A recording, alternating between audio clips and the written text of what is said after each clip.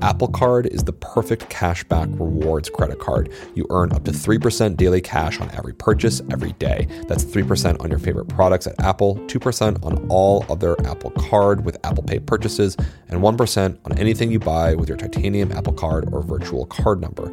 Visit apple.co/card calculator to see how much you can earn. Apple Card issued by Goldman Sachs Bank USA, Salt Lake City branch, subject to credit approval. Terms apply. Hey, it's Charlie. This week I heard a piece from my colleagues at The Cut that totally moved me. It's probably one of the most important reported stories in popular music right now. And so I want to share their work on how Sparkle spoke out against R. Kelly and why it cost her career. Here's The Cut. The Cut. The Cut. The Cut. The Cut. The Cut. Nearly 20 years ago, when Sparkle decided to tell the world what had happened to her niece, she thought the video evidence spoke for itself. I mean, nobody was believing me.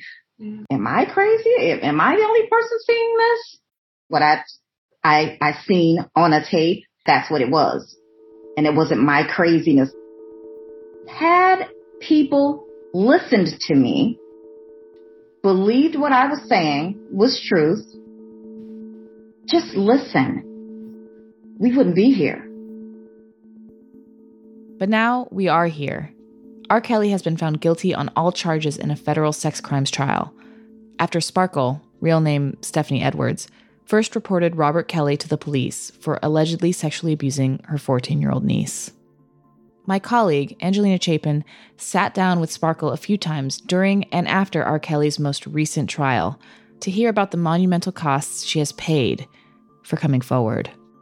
As soon as I spoke out, empty. My career pretty much shattered down the drain. So Sparkle is a singer, and she was R. Kelly's protege, basically back in the late 90s. She did a very popular duet with R. Kelly called Be Careful that had millions of listens and was on the top of the charts. So she's probably most well known for that song. They worked together for most of the late 90s. Little Diana is what they call me, Diana Ross. Little Diana. It was like everybody loves Sparkle. Sparkle's great. She's dope. She can sing. I love the way she dresses, her hair, her this, everything. So it's the late 90s and Sparkle's career is taking off. She also has a niece who's looking to get into music, who's 12 and an aspiring rapper. So she thought, well, who better to help her achieve success than the king of R&B. So it was supposed to be a really positive relationship that she had set up. So in 2000, Sparkle decides to stop working with R. Kelly musically. She wanted to make her second album on her own. And around the same time, this is 2001, she starts hearing from people inside R. Kelly's camp, former friends of hers, people who work with him, that like, hey, your niece is in R. Kelly's studio a lot. She's by herself. She's unsupervised. Nobody told her anything specific, but she just started to get the feeling that something is not right here. So I would give calls to my sister and say, hey, I'm hearing rumblings. You may want to check this out. Your niece is down here at the studio by herself, no parental guidance. She's just here wandering the halls. And not to say that I thought something was going on at that time. It's just the studio has a bunch of seedy things happening in different rooms. It could be drinking, smoking, just the whole gamut. And what would her response be during those years? Oh, no, she's fine. That's her godfather. Right. He wouldn't, everything is fine. Yeah. And I was like, look, our parents we didn't grow up that way. She couldn't shake the worry. So she ended up calling child services and saying, can you look into this? And I did that anonymously because I didn't want, people saying, oh, she's a disgruntled protege of R. Kelly's. And I'm just an auntie. I can go no further than what I really did. Mm-hmm. And because the laws state, if I'm not parent or guardian, then she didn't have a lot of rights. So she kind of just had to wait and see what happened. until later that same year, we're still in 2001, when she gets a call from a lawyer. Called my home phone. Don't ask me how people were getting my home phone number. I do not know. Who says that he has a tape that he wants her to see. Jesus. I was horrified and I was disgusted. It's one thing to hear things, but to actually see things is a totally different thing. And who's this lawyer? What's his connection to the case? So do you remember how he found out about it, or? Don't remember. You know, Chicago, it's a big city, but it's small. So if somebody saw the tape before me, maybe they told him who that could possibly be. Okay. So he reached out to me in hopes that I would get my sister and brother-in-law to take him on to represent them. He showed me that tape and I called the family. The family said they wanted to see it. Then minutes later, no, we don't want to see it. Halt everything, because I'm assuming Robert got to them. Her theory is that R. Kelly, somehow threatened them or whatever. I mean, she doesn't know and she doesn't like to speculate, but from her experience, the door was shut and her family cut off contact. It floored me. Absolutely floored me, because we were very close. Like, very, very close. But you're mad at me for what? Yeah. How could you not want to put this man where he belongs? And you still don't have an answer to that question? Don't have an answer. I want an answer to that. What a difficult situation. You're speaking out for someone who maybe doesn't want you to speak for them. So what's the right thing to do? I mean, I think it's a valid moral quandary. I can imagine that inner tension of the person I love, who I'm trying to shield from this, won't even talk to me, doesn't even seem to want this. What am I doing? I'm sorry, but it's like he was the one who did wrong. Who would still be around a person who has violated their kid? Yeah. I don't know anybody who would be okay with that. And I'm trying to grasp, are you guys not getting this? Right. This person has violated your daughter, my niece, 14 years old. For family to not see what is there.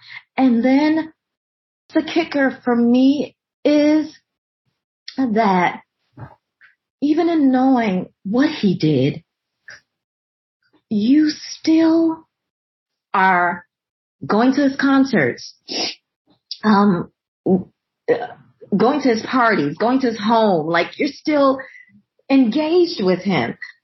She was horrified. But Sparkle being Sparkle, she was also spurred to action. She's just the kind of person who can't sit by if something like that happens to anybody. I think first I called my sister-in-law because she was a cop. She was a Chicago cop at the time. She informed me what to do, and I did that. I called the authorities. Some detectives came out, took my statement, and they basically told me that their hands were tied. I don't think there are words to describe what that must have been like. I mean, I won't go over it here. This is the infamous quote unquote P tape that probably, if you know anything about what R. Kelly's done, you know about the P tape. Yeah. It was mocked widely. It became, unfortunately, sort of a cultural phenomenon. So in 2003, Dave Chappelle comes out with the video called Piss on You. And he mocked R. Kelly's singing style and sort of like just overt sexuality. But it just made light of something that was actually really serious. And the culture was not grasping the sort of severity of what R. Kelly was doing to these girls. I don't even really remember, especially when that Dave Chappelle skit came out, it being a point or a detail that was laid out that the girls were underage. It didn't really occur to me until much later that these were children. And I don't think that's what he was trying to make a commentary on, right? I think it was just sort of like, it's crazy R. Kelly has a pee kink. Like that was sort of the extent. Be mad about it. Like R. Kelly, I seen R. Kelly in Chicago. He's mad at me. Ain't no punchline to that. That nigga is mad. How you gonna make a video about peeing on somebody? Nigga, how you gonna make a video about peeing on somebody?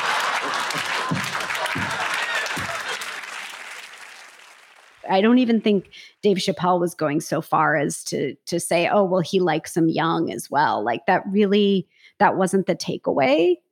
And I mean, another thing, don't forget the tapes were being bootlegged. They were being sold on street corners. A VHS was going for $10. I mean, this was sort of like, people thought it was funny and kinky and something that they could just watch in their dark basements, not something he should go to trial for. So it was just a really twisted reaction from the culture in the early aughts. And so it kind of, made it into a pop culture moment rather than a crime.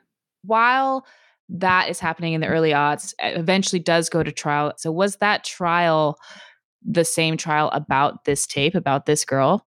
Yeah. So the 2008 trial, all the charges stemmed from this particular video of this girl, charges stemming from 2002. So it took 6 years for him to go to trial, which is a long time, and definitely acted in his favor because people have short memories, other shit happens. When you get the drip over time, it's easy to not see the full picture and kind of process. And I think by the time he actually took the stand, the P tape, quote unquote, was a bit of a distant memory. And it's an interesting trial because the niece and her parents refused to testify. And the fact that he was acquitted is largely attributed to their absence. So where is Sparkle in all of this? Like, she's watching this unfold. She's watching the court case. Was she called to the stand or was she asked to testify or anything like that? Yeah, she did testify. I mean, you can imagine all throughout this trial, how much would she want to just be able to know what her niece is going through, her niece's parents. She's just had no access to the people who are most affected, no being able to sort of find solace in one another. And she's just completely iced out. When it did come back that he got off, I was disappointed. She was just shocked. I mean, she couldn't believe that the jury would get it so wrong. Wow. That's really all I could say was wow. I had no other words to say, but wow. She went into a depression. She had some health issues. She was diagnosed with early onset diabetes from all the stress, ended up in the hospital for 5 days, and was just really in a dark place. I mean, felt really hopeless and felt like, what's the point in speaking out? Nobody's ready to hear this. And it really cost her her career and her family. They were lonely years. Even in those 10 years estranged from my family, look, I found myself homeless at a point. So, I spoke and took all of the backlash and would do it again because I don't give a fuck. I'm sorry. Excuse my language. Please, lay it on. I don't give a fuck who has anything to say about it. I did what was right in the right time. I didn't wait a day, a month, a year, or 5 or 10 to speak it. I wanted it to be known. So I kind of think of Sparkle as one of the OG whistleblowers with R. Kelly. I mean, there's obviously the journalist at the Chicago Sun-Times who has broken open this story and made it really widely accessible to the public. But Sparkle, sort of alongside him, was always saying, R. Kelly abuses children. My niece was one of his victims. And this video is not funny. I mean, this is criminal evidence. And she's really been ringing the alarm bell for the past 2 decades and faced some very, very serious consequences for doing so. industry people took their boots and their skirts and they hiked them up and they ran for the hills for me. You can feel it. You can feel the okay, they're not going to pick up the phone, so let's not call them. That's what I felt everybody did. What's that gif where you see Homer Simpson go back into the grass? Really? They were like, oh, and that was hurtful for me. They're not going to pick up the call from you because they want that relationship still, just in case he doesn't get indicted or anything. Yeah. So let's keep that relationship going. Coming up, R. Kelly is brought to justice, and Sparkle is vindicated. But at what cost? Apple Card is the perfect cashback rewards credit card. You earn up to 3% daily cash on every purchase every day. That's 3% on your favorite products at Apple, 2% on all other Apple Card with Apple Pay purchases, and 1% on anything you buy with your titanium Apple Card or virtual card number. Visit apple.co/card calculator to see how much you can earn. Apple Card issued by Goldman Sachs Bank USA, Salt Lake City branch, subject to credit approval. Terms apply. Hi, I'm Johanna Ferreira, content director at Pop Sugar Juntos. Juntos is all about celebrating Latinx culture, pride, our many intersectional identities, and joy. Thanks to support from Prime, there's so much to get into over at Juntos this month. From conversations with the Latinx minds behind our favorite new movies and resurrected TV shows, to thoughtful celebrity commentary and exclusive interviews with some of the biggest Latin music artists today. And it doesn't stop there. Get more of the music, movies, and shopping you love on Prime. Whatever you're into, it's on Prime. Visit Amazon.com/Prime to get more of whatever you're into, from streaming to shopping. And get all of our latest coverage at popsugar.com/juntos. Con amor, Johanna. In the 2008 trial, R. Kelly was acquitted. So all those people who just wanted to, bump and grind to his music sort of had a legal excuse to do so. I mean, you could say whatever you wanted about the guy, but the law came down and absolved him. So I think for a period of time, like the next 10 years, it was kind of up to the individual person what they wanted to do about his music.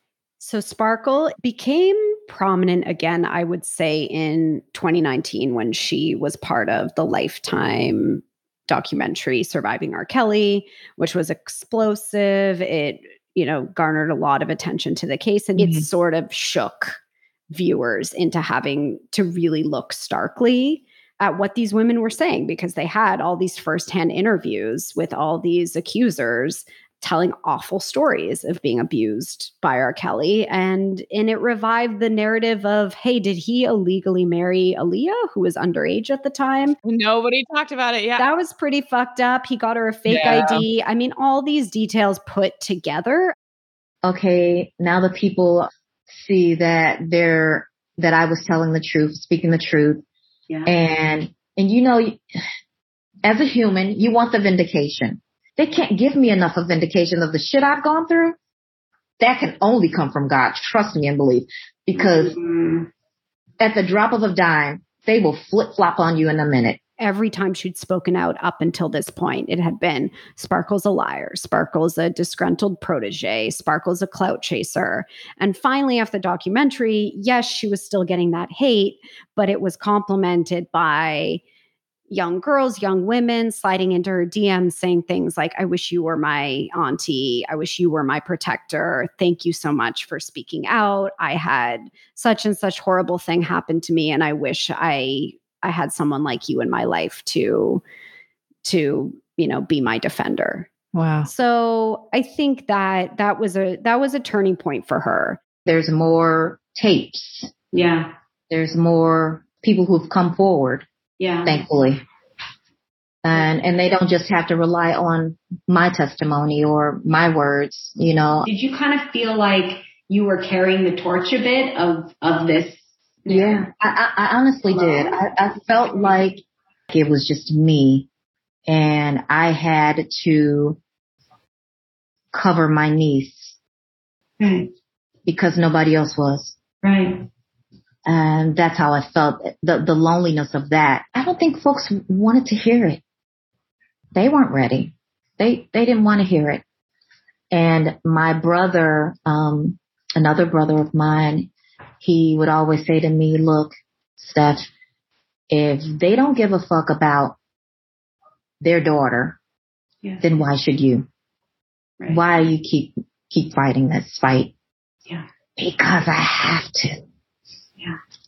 I don't know anything else but to keep fighting because I know this is the right thing. This is about my family. Yeah. And it's always been about my family. It's never been about him. Because like I said, I will lay down again in front of that Mack truck and take it all over again. I laid down on the ground for my niece and for these young girls. The 2019 documentary, Surviving R. Kelly, helped lead to the criminal charges against the singer. In that film, several women came forward with their detailed allegations of abuse, including sex trafficking and racketeering. Now he faces more criminal charges in Illinois and Minnesota. So this trial was much more wide-reaching than the first one. So the first was very focused on child pornography and this one tape. And the trial that just happened involved charges called racketeering and sex trafficking. So essentially, the prosecutors were trying to prove that R. Kelly was the head of this elaborate trafficking ring that used his fame, that used his employees to entice young girls and boys into his orbit, who he then sexually abused and transported across state lines. So it was kind of going after the whole system of it rather than to say that this is, specifically child abuse or child pornography. And racketeering comes with a very serious sentence up to life in prison. So you can really see how the federal prosecutors were trying to nail him down as best they could. So you sat down with Sparkle again once the second trial reached a verdict. So yes, I reached out. Hi, Angelina. Hi.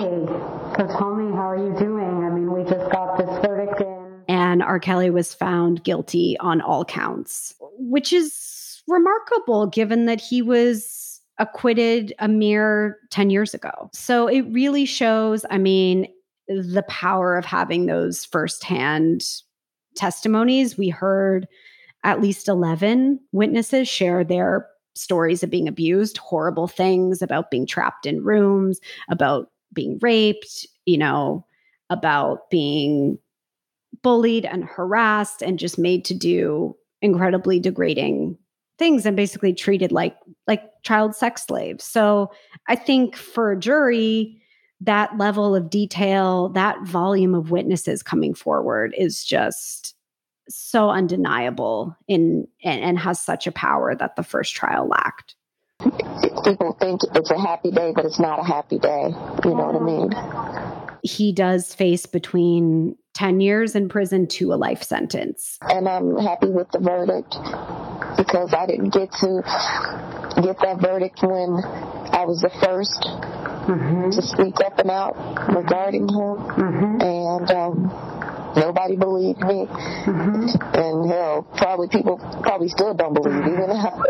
You know what I mean? There's some crazy people in this world. Not happy to see, as the world would probably say, another black man going down. I never would want that. But, if you do what you've done, then you deserve what you get. Yeah. And that's that. Has Sparkle had any conversation with her family since the trial has ended? She hasn't. She would like to, but she's just not in a place where she can reach out to them. Last time she did that over the summer, there was a death in the family and she reached out to her sister. When we did come back together, I did ask my sister different questions and she would evade the questions. And her thing was God forgives. She's really gotten the message that they don't want that contact. And at this point in her life, she's at a place where if they want to come to her, she'll receive them. And I think she wants to mend that relationship, but it's not the kind of thing that she's going to initiate. But she's thinking of her niece. It is incredibly painful not to know what her niece thinks or feels. And I think she does hold out hope that one day the now woman, I mean, her niece is now in her late 30s, might say something to the effect of, hey, it took me a while, but I am glad that you spoke out. And, you know, we know that she now is cooperating with federal investigators. So there's some indication that, you know, she might want justice too. She might one day want to speak out, at least in a legal context. So that's given Sparkle. That's kind of the only clue she has, that maybe her niece supports her speaking out as well. You know, what's really striking to me is just, we often think about these kind of crimes as things that only happen between, you know, the criminal and the victim. But really, like, what this shows is that these have huge ripple effects. It's like it broke up a family. It destroyed Sparkle's life. She didn't actually get personally victimized, but indirectly she absolutely did. Like, just trying to do the right thing completely changed the course of her life. You know, for 20 years, like, it's not just the victims. Like, these crimes have huge networks of harm that they cause. And I'm really glad that we're having these conversations, but it's so daunting. Yeah. And I think it's uncomfortable, right? Because none of us are above it. Like, most of us aren't Sparkle, and most of us can't say, yeah, I stopped listening to his music as soon as I heard the charges. Like, I remember just listening to Ignition, thinking that was a great song, dancing to my friends with it, being 16 and completely oblivious to the wider crimes, not thinking of the victims. So it's both a cultural reckoning and a personal one to think of, like, yeah, how did you engage with these artists at the time? Were you laughing at Britney Spears? Were you listening to R. Kelly? You know, we all have to sort of revisit our place during those moments and be honest with ourselves about where we were at. And the answers can be really ugly.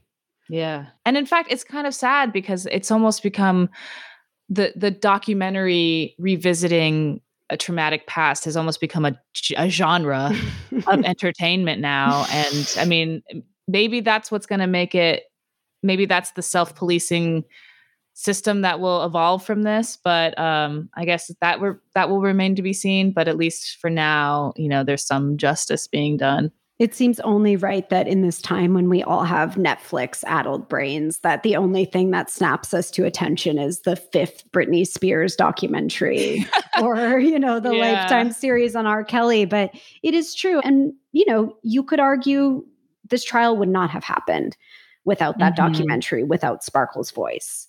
Yeah. So, you know, she does have that on her side, knowing that very well she has prevented more girls, more boys from being abused. I have to see this assignment through. And I think that's the takeaway for me, is the strength to carry this on my back alone without a Me Too, a Time's Up.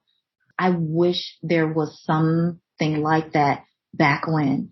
And even with the Me Too now, I didn't even know that Me Too was for Black women. We are so marginalized as women, like, for our skin color. It's like we're the bottom of the bottom. And for Robert to just have targeted Black girls and women is another testament to how we aren't given a fuck about. And I don't understand that. R. Kelly will be sentenced for his crimes in May. There are still several other federal and state cases against Kelly pending.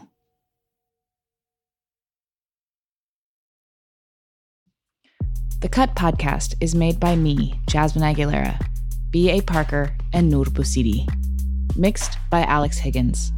Edited by Jolie Myers and Hannah Rosen. Our executive editors are Hannah Rosen and Nishat Kurwa. The Cut podcast is made possible by the team at New York Magazine. Subscribe to their work at thecut.com/subscribe. I'm Jasmine Aguilera, and thanks for listening.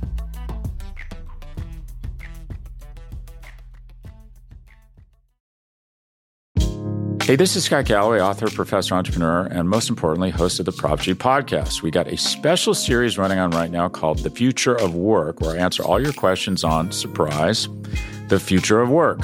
Questions including, what are we missing when we work remotely? Or how do we handle work-life balance when a major opportunity comes knocking? From the provocative to the technical, we're offering insights you won't want to miss. So tune in to The Future of Work, a Prop G Pod special sponsored by Canva. You can find it on the Prop G Pod wherever you get your podcasts.